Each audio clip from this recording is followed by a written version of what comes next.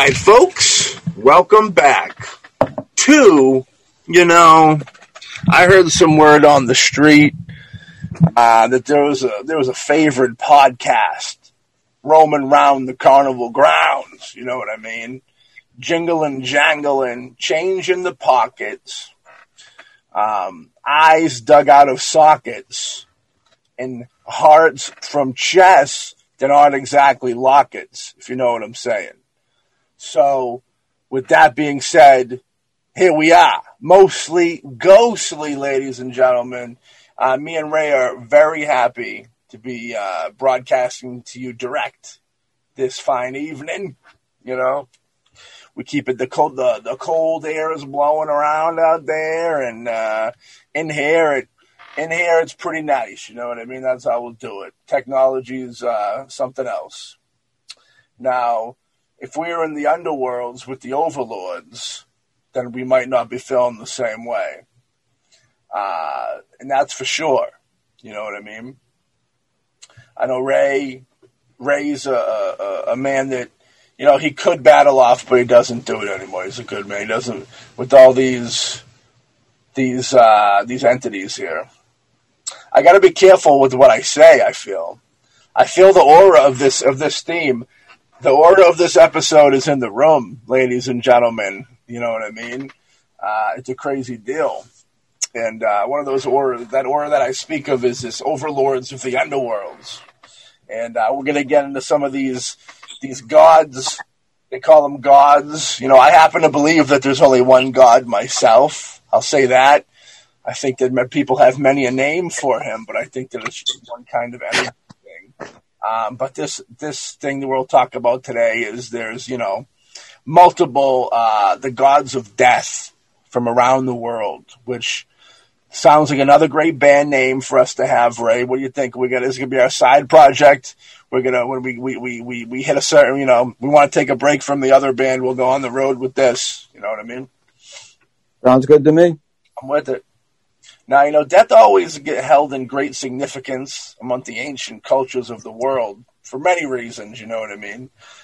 It's the gateway into a new and different life in the underworld that was governed by the gods of death. And, of course, the goddess of death, you know what I mean? Life wasn't always considered a dark and gloomy affair. For some, it involved joy, feasting, and eternal happiness. While the others, it signified darkness and true death.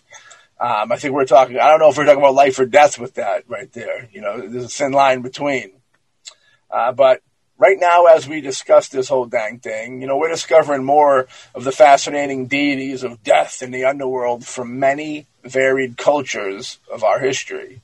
And as we understand more about these gods of death, we come to understand that death wasn't always seen as a bad thing. For some, it was a step into a brave new world. You know what I mean? I kind of think that's the way it is now, too. I know Ray feels that way. How could you not, death is, of course, it's so permanent is why it's so scary, I think. It's so, if you don't like it, there's no coming back. There's a too bad, so sad type situation with death. You know what I mean? But that's kind of why I think that people can kind of come to grips with the fact that whatever they believe, whether it's nothingness, whether it's heaven, whether it's whatever they want to, whatever their conception of it is, you can understand more about these gods of death, they say. But, it's definitely one of those things. And then the fear of it, it's an acceptance, but, you fear the unknown, of course, as we know. We've talked about many moons about this, and I think it's just a matter of that. So when it really boils down, I don't know if people are afraid of death as much as they're afraid of the unknowingness of what's about to happen.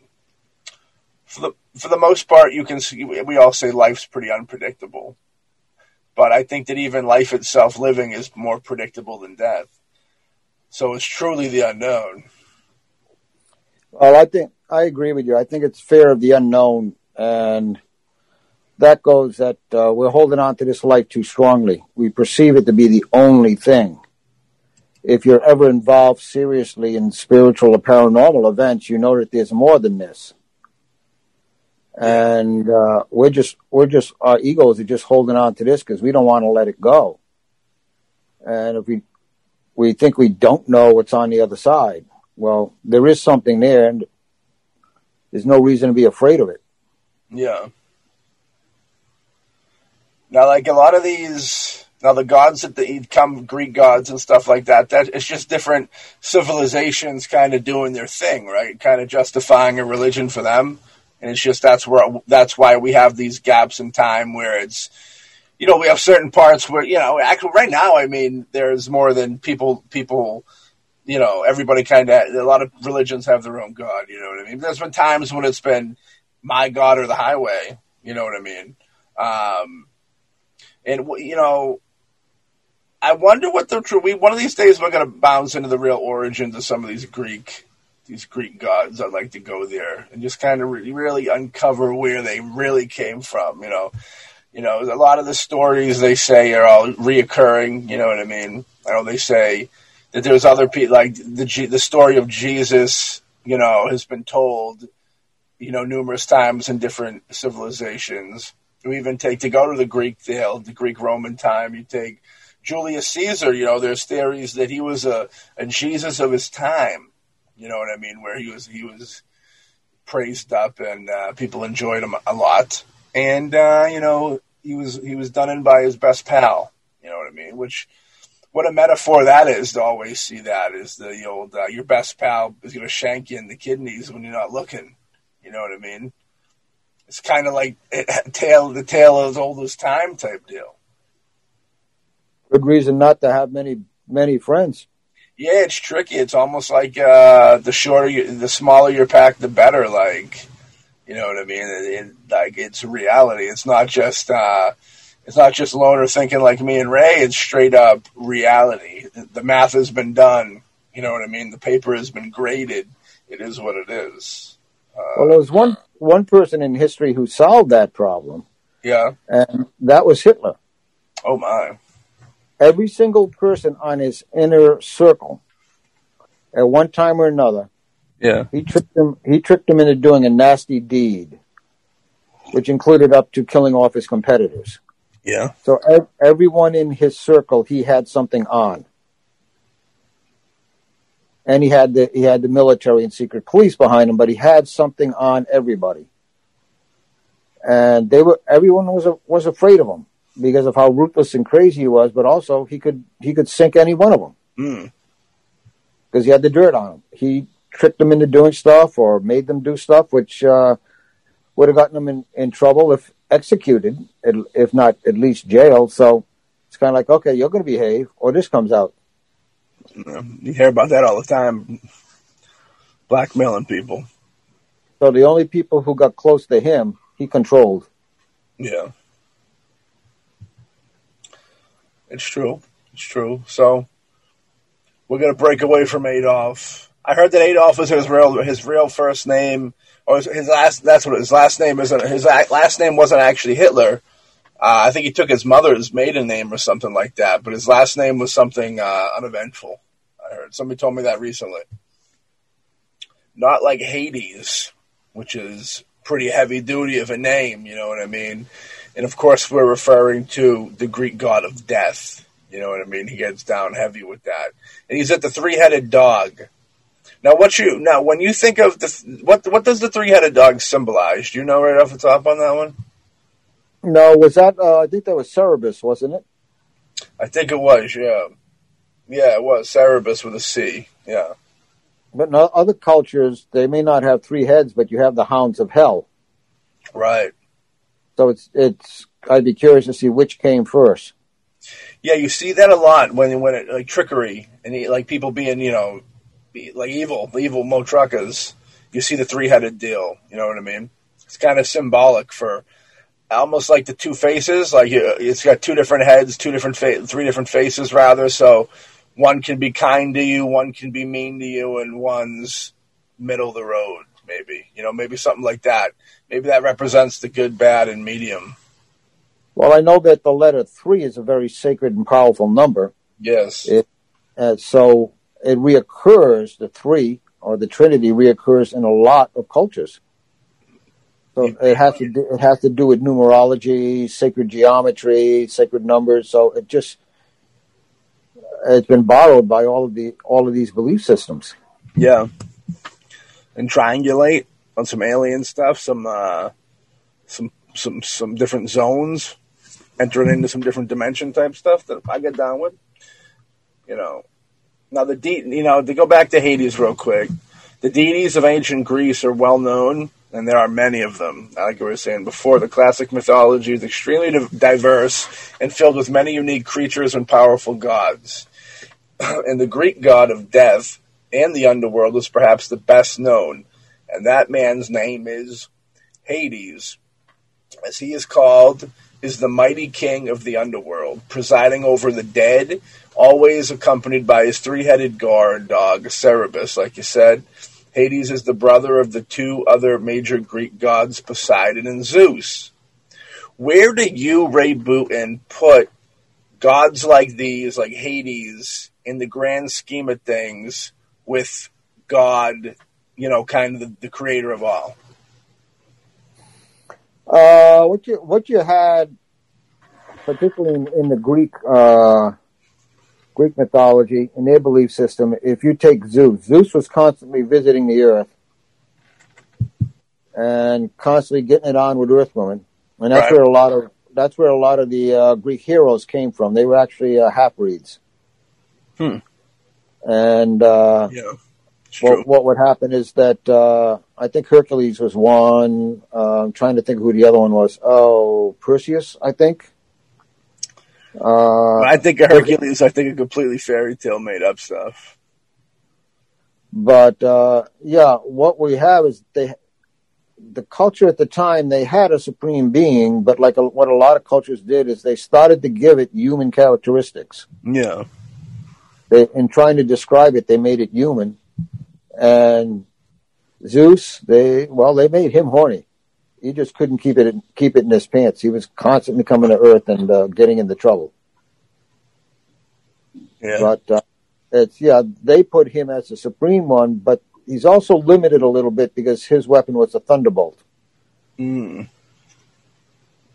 Yeah, he was the strongest and chief of their gods, but he wasn't really a supreme god because he had to deal with the others around him. I think it was Hera was his wife. I'm not sure, and she was always jealous and cursing his sons on Earth. Mm. How many people do you think died in the crossover of trying to make people think going from the one god scenario to the multiple god scenario? I'm talking a lot of people. For the most part, it was the multiple god was around quite a bit. The one god was the unusual part. Oh, really? Yeah. Monotheism, the one god, that was the unusual one. Most other places, they have multiple ones. You go into Wiccan, it's, they talk about the mother, but they also talk about, and not that often, but there's a father figure in there also, but he's secondary since in the Wiccan it's earth-based, and you have Mother Earth, similar to Native Americans. But yeah, if you look in India, they've got a ton of them. I mean, it's in the thousands of the number of gods. So you get down the line. Actually, despite what some people tend to say, they think that Judaism was the first monotheist, the first one with one God. It was actually Zoroastrianism was the first one that predates that from the same region of the world that had the one God that was greater than anything else. Yeah. So that goes way back. And today we tend to, and we've gotten very much into, okay, there's this one, that one, and we beat each other up over which one is more important and more powerful. Right. Well, the ego. But at one time they were all over the place. Now, nope, you can't have that. Nope. Mine or the highway. It really is ego. When you think of it, it's just other people saying that there's no way I could be wrong, and you you need to go my way or the highway of death. Crazy. I came across one interesting gentleman. He used to describe it a little bit differently. Mm-hmm. When he would say anything, whether it was a meditation or prayer, he would always start it off with Mother, Father, God, Great Spirit. Because he saw them all as one aspect, all different aspects of one thing. There was only one. We just would see different sides of it and put a name on it. Yeah, that's kind of how I feel about it. You know what I mean? Me and Ray are on the same page, I think. Mother, Father, God, and Holy Spirit. Great Spirit. Great Spirit. What's the difference between a Holy Spirit and a Great Spirit? Anything? Or? Holy Spirit is part of the Divine Trinity, Father, Son, and the Holy Spirit. Great Spirit, traditionally, it's in several cultures, but mostly in American, Native American, is the Great Spirit. And they're all words for God, terms for God? Yeah, they're all terms for God, yeah. The realm of this God was, we're going to get into, we got the Hades over here killing it still. The realm of this God was a misty, gloom abode of death known as Erebus. The dead would enter this realm after crossing the river Styx, which the river Styx it's like, it's when you, what would you equate that? I know it's the, when you die, it's the journey you take to like wherever you go, but what would you equate that to? They don't call it the river Styx anymore, right? No. They have a more modernized name for that? Yeah, that's kind of fallen out of fashion. Whatever spiritual journey, a trip you take once you pass, they mostly, nowadays, they just ignore it. Yeah. They push it aside. And, if I remember correctly, that you would want to give the ferryman that brought you across the Styx coins. You would want to give him a coin. 2, right? For your eyes. Possibly. Yeah. I think that's where the 2 for your eyes came from. You had to have something to pay him, otherwise you were trapped in a sort of limbo.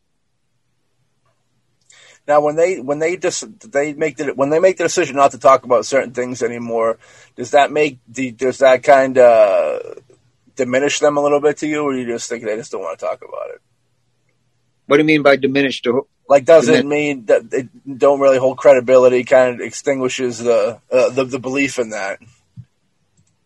The belief in some of these was, a lot of them was lessened, or I wouldn't say, some of them distinguished, but lessened quite a bit over time. But I really see them as aspects of the same thing, how a culture at the time chose to understand and interpret. And there's a lot of interpretation, and there's a lot of putting their own spin on it. It's just like there are certain ones where when you die, you go to this place, and let's say, there's a garden, and there's this, and they make it very earthly in the rewards. So you've left Earth to go to and receive earthly rewards. And something about the great beyond all of this Earth and an entire universe and stuff, I don't see where any supreme being would say, okay, you've been very good. I'm going to put you in a private little paradise over here where you can, eat and drink all you want. Yeah. Really? That to me is the human part, interpreting and giving a definition to what they really don't know, to take away some of the fear of dying. Oh, don't worry about it. You're going to be treated well on the other side.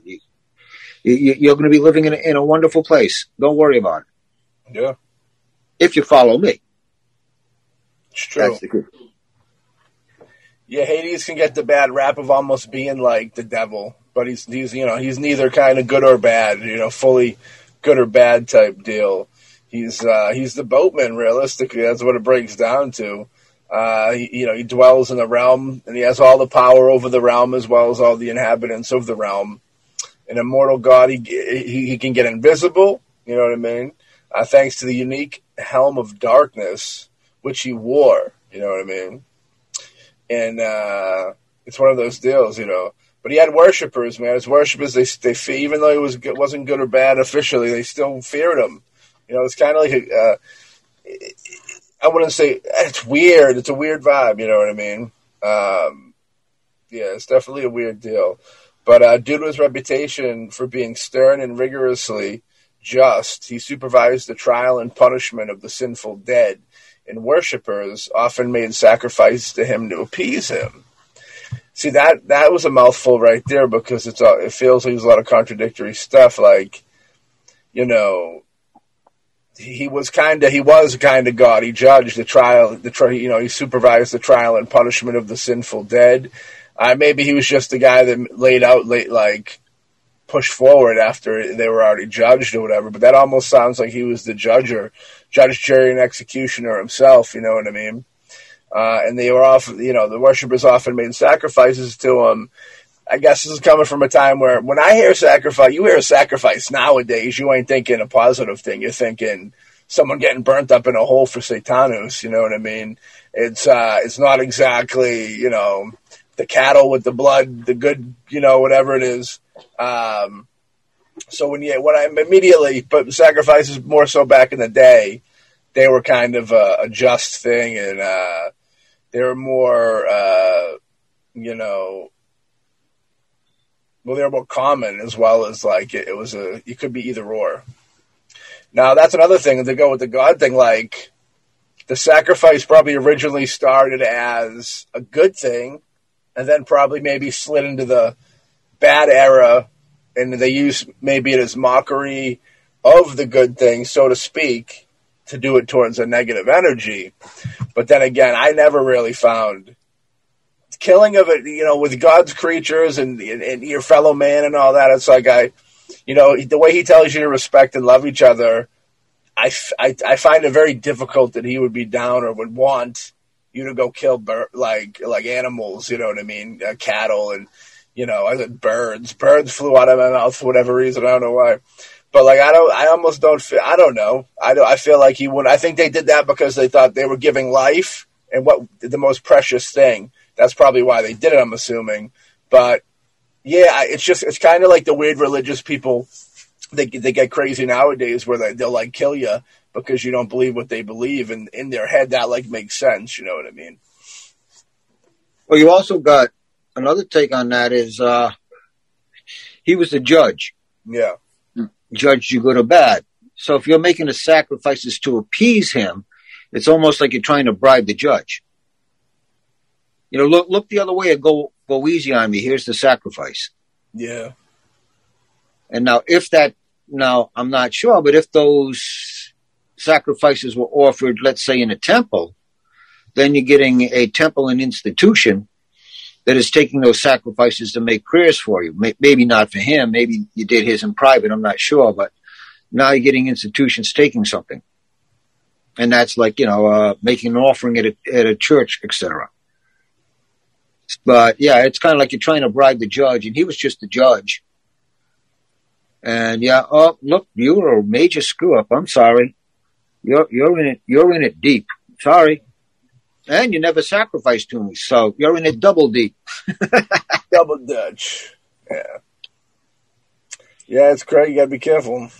Next up, we got Morona and Vesna. Morona is the death-bringing winter goddess of the Slavs. The ancient Slavs had a complex vision of death in the underworld. These two terms were not always synonymous, and how they were viewed could vary from tribe to tribe. Nevertheless, Morona is largely considered as the major Slavic goddess of death, known also as Marzana, Marina, and Mara. She was associated with the seasonal changes that brought death and rebirth.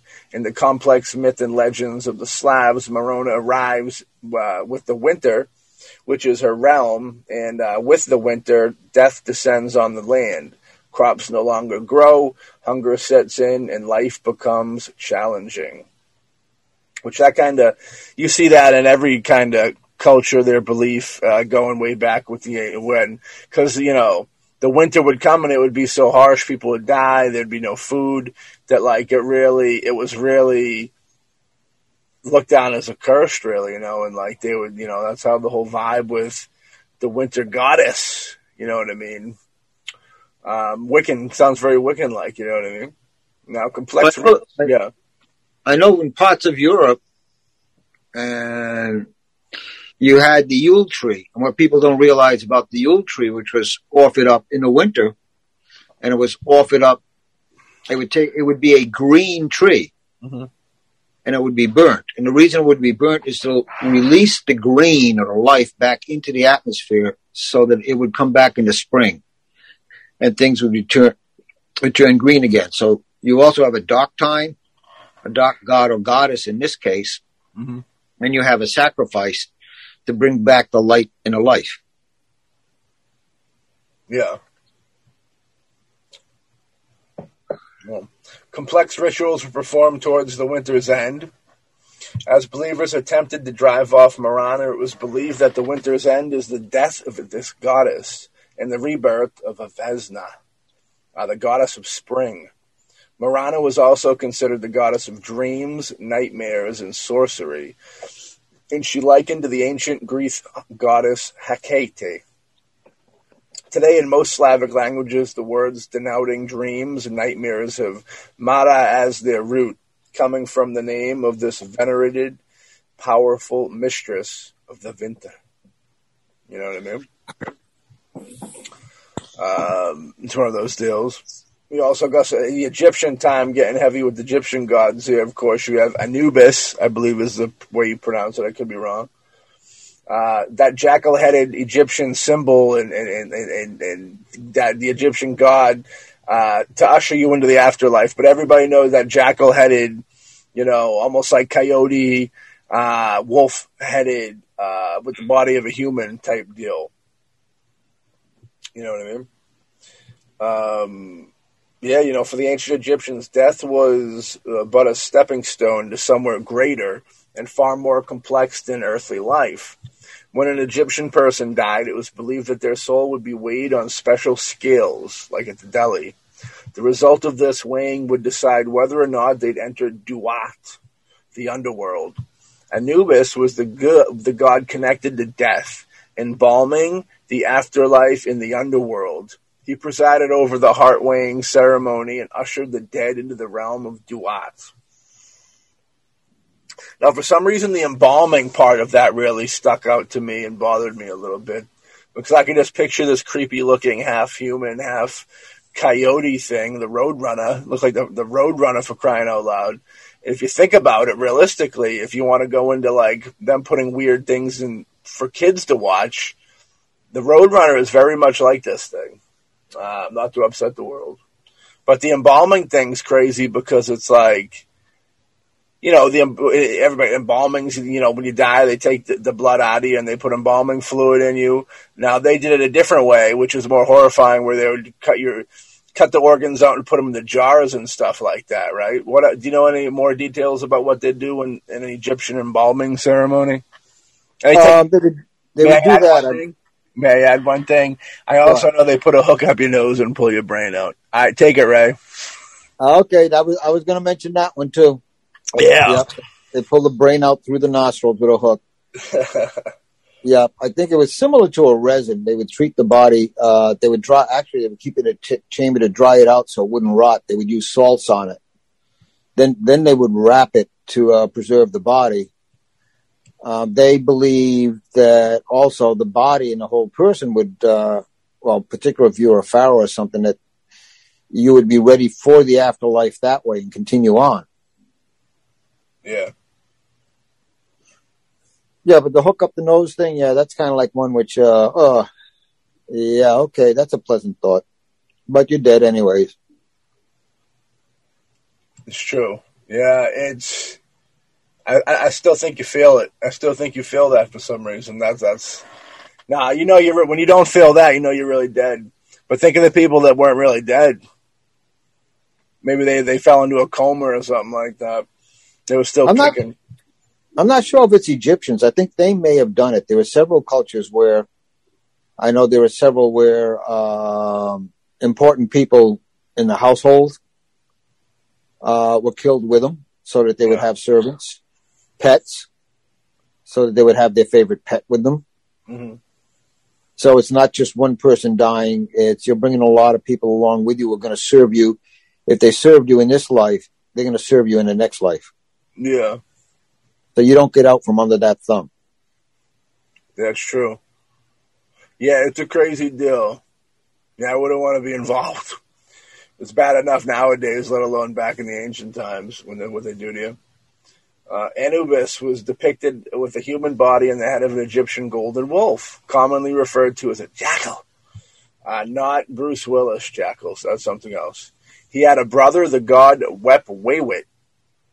Sounds like a town in Rhode Island. Who also had the head of a wolf.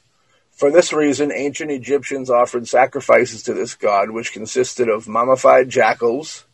Thousands of these animals were discovered in the burial fields of Saqqara and elsewhere. In later history of Egypt, Osiris replaced Anubis as the ruler of the underworld, but the latter still had power over the dead, guiding them across the threshold into the realm of death. Hell yeah. We also have the Ereshkigal, Lady of the Great Place and the Queen of Death. In ancient Mesopotamian mythology, Ereshkigal presided over Ker, the underworld, known as the Queen of the Great Earth. She held the dominion over the dead alongside her husband, the powerful Nergal. Interesting, Ereshkigal is quite obscure in the surviving cultic texts. On the other hand, she is quite prominently mentioned in the surviving Mesopotamian mythological literature. It is now certain that she held a prominent position in this ancient civilization. Yeah, I've seen her before, of course. Very, very more ladylike. She's nude. It looks like she's nude almost. She has wings behind her, which, that could just be a play on she's an angel now, so we'll give her wings, you know what I mean? She does have some funky feet, which is horrifying. Quentin Tarantino would not like these feet. They look like birds' feet. For anybody that's ever seen an eagle claw, that's what this lady's feet look like. And it even has almost like a rooster thing hanging off the back of her knee. I don't know what's going on with her, but they're mashing up some chickens and humans for this one, I think.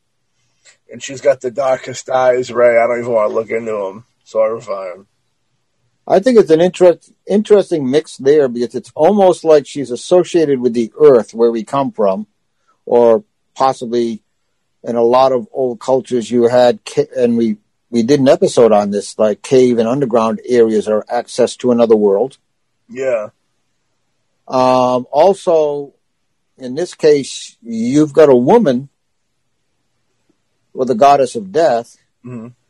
And if you take a woman gives life, and in that particular culture, she would take it back at the end. That's true. So you've got a cycle going on there. The giver and taker of life is the female. For sure. I'm with that. Some sources translate her name as Lady of the Great Place, with the Great Place being the realm of the dead. In the many surviving myths, it is explained that Ereshkigal overtook this realm for her own sister, the major goddess Inanna, Ishtar. Her offspring, messenger, and personal servant was Namtar, the evil demon connected with death itself. In Mesopotamia, there was a major temple dedicated to her, situated in the ancient city of Kutha. It was believed that ceremonies dedicated to her name could cure people and liberate them from evil spirits. Makes sense. You know what I mean? You've got I find it interesting that somewhere in that story you do have someone who makes death fearful. Yeah. It's always death is to be feared. Yeah, well, there's numerous reasons why you should fear death in a situation like this. Of course, they would want you to fear it. They can use it against you if you fear it, as well as it is the great unknown. You know what I mean? We also got the Valiz, shepherd of the souls of the dead. The ancient Slavs had much more joyful vision of death in the afterlife than many other contemporary cultures. For them, death signified the 40-day journey to Arai, the realm best described as heaven. And Ray's talked about that a lot in the past. that 40-day journey deal. And, they let you hang out for a little bit. Now, upon death, it was believed that the human souls were transferred into birds that would roost in the branches of a massive linden tree, awaiting the time when they get to be resurrected once more. The god presiding over these souls was Valiz, the shepherd of the dead and the ruler of the underworld.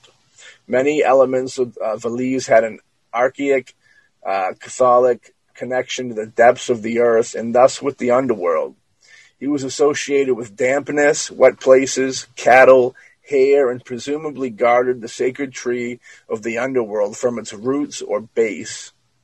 His role as the guardian of the roosting souls varied from one Slavic tribe to the other, but it is likely that he was just the guardian of the dead, while goddesses such as Rhoda or the god Rod would decide which souls were to be reincarnated again. Valiz, however, is present amongst all Slavic cultures, which confirms him as one of the oldest Slavic deities. Now they get the hell, that's now real quick, the Valiz, real quick, we'll talk about him. He's got a funky look to him. It's almost like he has an insect-like head with the body of a human, which an insect head is a lot creepier than a wolf head or a fox head or whatever, the jackal head that they were going for before. Jackal looks like a dog. I've patted dogs. I've seen happy dogs, friendly dogs. I've never seen an insect up close that was happy. They're always in bad moods, Ray. You know what I mean? Scary stuff. Scary stuff. Now, to get a little scarier with y'all out there, I got a question. Did yes. they say what type of birds? No, they did not get into the full detail. No, because I know in many Native American cultures, the crow escorts you at death. I can appreciate that. It reminds me of the movie as well, which I believe Brandon Lee's passing, like the anniversary is coming up. So rest in peace, Brandon Lee from The Crow, which is kind of crazy if he's coming up on an anniversary because he died kind of like that, the recent Alec Baldwin Rust movie incident where it was for whatever reason, real bullets were in a gun on a movie set. I don't know. Me and Ray both been working in the movie biz for a long time. It's insanity to have real bullets in a gun. There's blanks for stuff like that. And even with the blank, you don't aim it at the person. Come on, Alec. Get it together, buddy. Now, even more horrifying than some things we've talked about today in the visual, like the insect face, we're going to have to go into hell. HE, one hockey stick. This is in double hockey stick. But hell, the frightening goddess of death who presided over the Viking underworld as depicted by artist John Dahlman is what we look at. You know what I mean? Now, the Viking, you almost wouldn't... When you hear Viking, you think, well, a Viking woman probably don't look that fantastic. And you'd be right. You know what I mean? In this situation, she's got like a large Marge type situation going. She got like a hag look to her. Like they're not doing her the justice. You know what I mean? They're kind of doing her up foul. Feel bad for her, so I'll be nice. But it is well known that the ancient Vikings had a very unique view of death. They had to. They were gung-ho. Fearless. Vikings, fearless people. They don't fear anything. Maybe a little bit of death, though. Warriors believe that all those who live courageously and die fighting in battle would certainly be welcomed into the halls of Valhalla by their chief god Odin to feast and rejoice.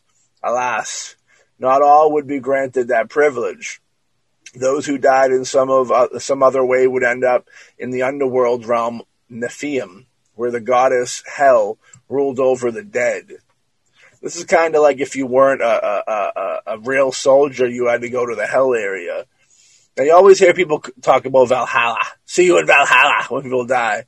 So Valhalla is just kind of like a heaven for a soldier almost. You know what I mean? Like, yeah, it's kind of like you had to have the warrior spirit. Yeah. You had to be that great warrior. And then you went into the halls of Valhalla and you drank a lot of mead and you got drunk and Odin was happy. Yeah. But if you didn't have that right spirit, then you got sent to hell. And it's kind of, you talk about people having an image. Who do they have in charge of hell? Is it another powerful spirit? Well, it's a female spirit, not a male spirit. Yeah.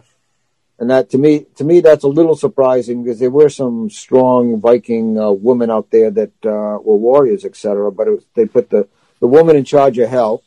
Who knows? Maybe that's what the Mentor family life was at that time, while they went off to war, and the warriors got the rewards in Valhalla. Right. Yeah, I think so. I think it was just I don't know. Valhalla just seems like something that sounds cool. Sounds like something that whoever was trying to get you to go to battle would tell you there was such things, and whoever was going to battle would want to believe that there was such things because they know that they signed up, and they just hope for a good ending. I feel like that's kind of the Valhalla thing. But I still see people posting that, see you in Valhalla when people pass. There's a movie called Valhalla Rising by Nicholas Winding Refn, the director of Drive. Me and Ray were talking about it before this masterpiece. But the Niflheim is where you end up if you're not a good soldier, it sounds like, or just like a regular person. Yeah, if you're born without that warrior spirit, you weren't willing to stand up there and fight, then you don't get the rewards. You get punished. This has a very military sound to it, doesn't it? Doesn't it sound exactly like the military? Even current day military, where if you're not, anybody not military is a little less than they are. You know what I mean? Not quite full human being yet. Maybe one day. It's one of those deals. And then again, Valhalla seems like a good soldier heaven. They have to drink and feast. It's a beautiful thing. The goddess Hel ruled over the dead, and we're going to get a little deeper into that. She's described as a gloomy, despondent woman whose skin is discolored as in death.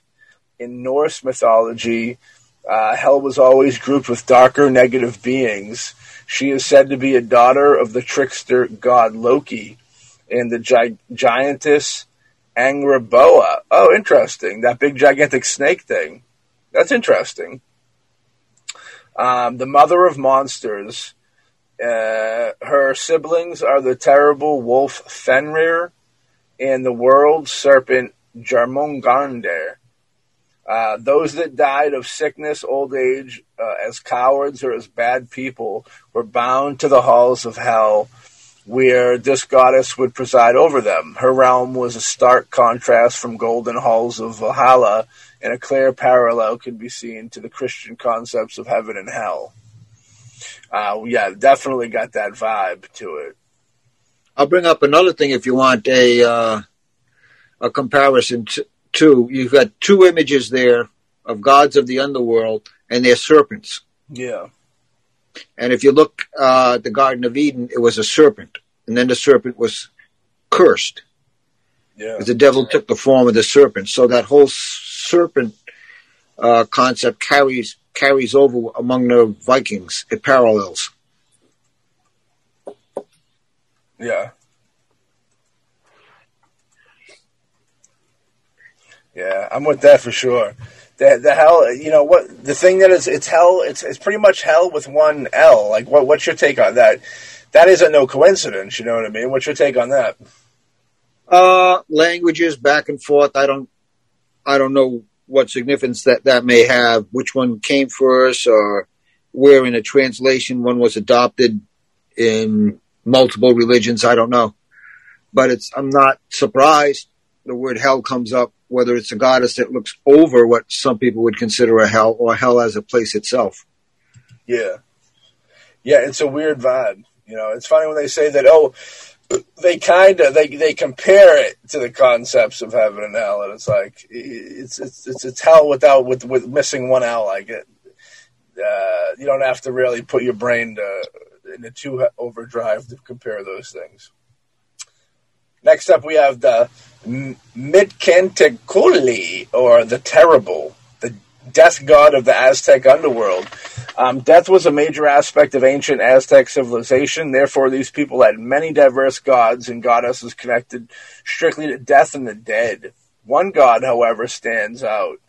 That's Mictlantecuhtli, the major Aztec deity. He is the god of death and the ruler of Mictlan, the lowest region of the Aztec underworld.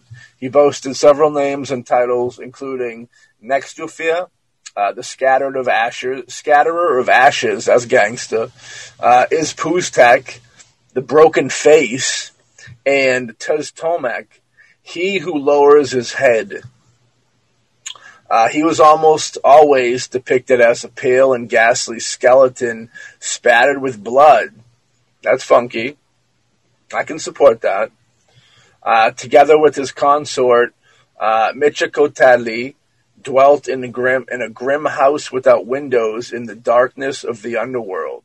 The Aztecs commonly associated this god with bats, spiders, owls, and similar nocturnal creatures.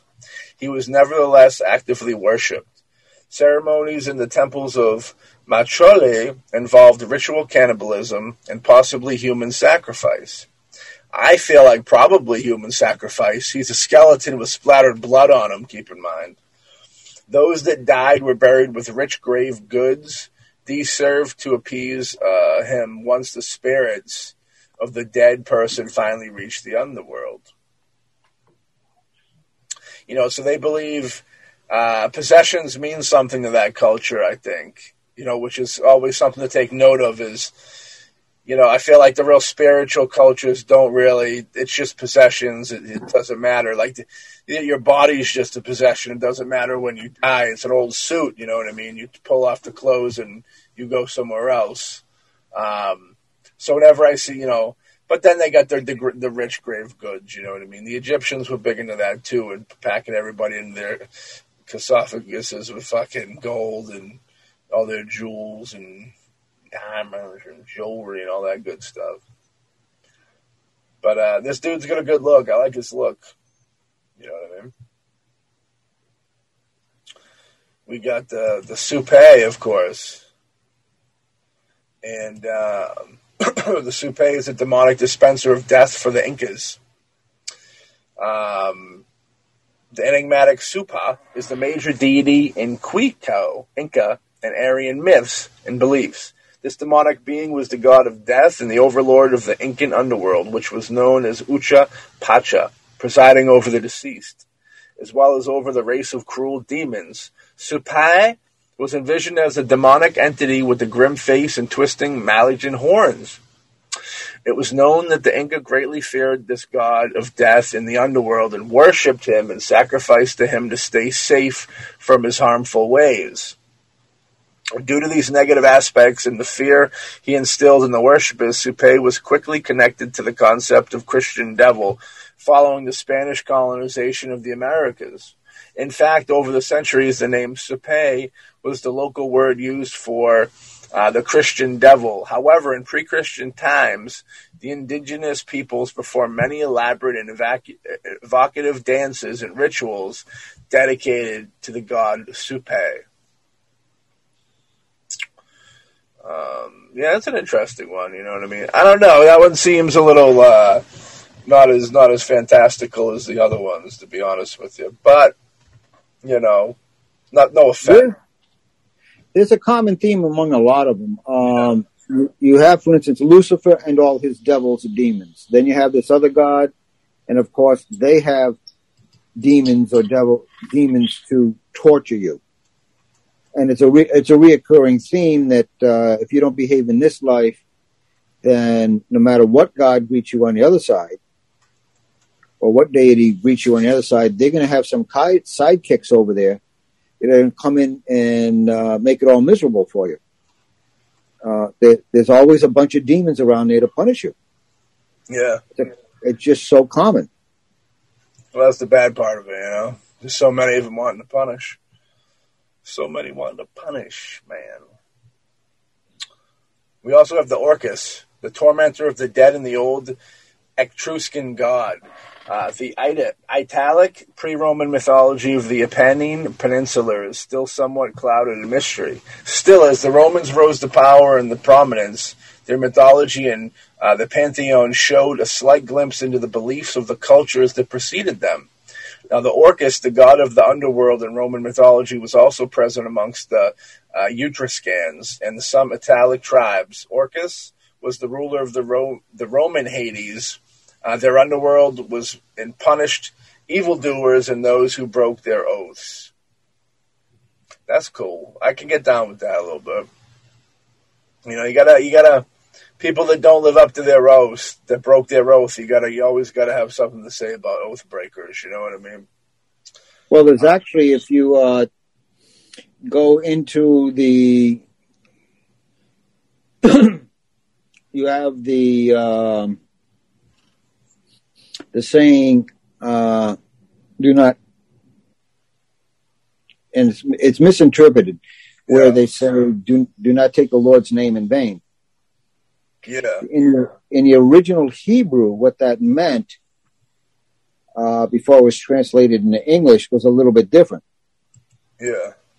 To paraphrase it, in the old Hebrew, what it meant was, don't make a promise to God you can't keep. That's true. So it wasn't really taking the name in vain, which is not a good thing, but it was one step beyond that, is don't swear on God's name, because you're in trouble. You're in big trouble there if you don't come through. And they're usually asking for stuff at that point. It's not like it's usually they're coming to him for something when they're doing that. We got the Yamas also too. The venerable Hindu death god. We'll close up with that.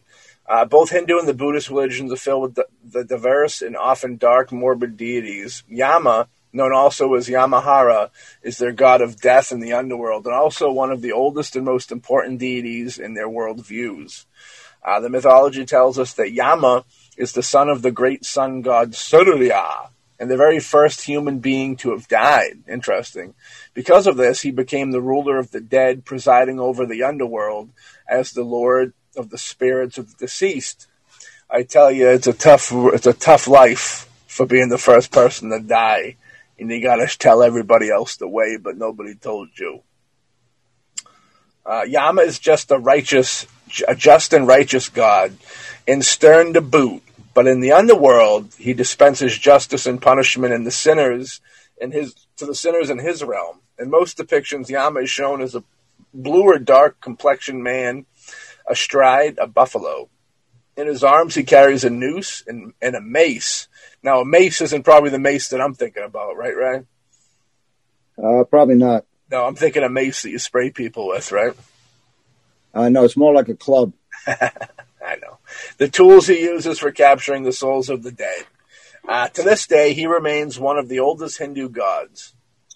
The mysteries beyond the light in the tunnel. You know what I mean? That's what we're all about. So yeah, that was a cool little kind of just go through, the Hall of Fame, if you will, of these deities and these supposed gods of the underworld. They're more than just boatmen, folks, all right? You got to give them a little more respect. Put a little more respect on their name, all right? It ain't no Uber. This ain't no Uber driver. This ain't the Uber driver from hell with one L, you know what I'm saying? This is real shit. You got to be careful out there. Ray, you want to say? Yeah. Yeah. What I was interesting is the last one, it was righteous and just.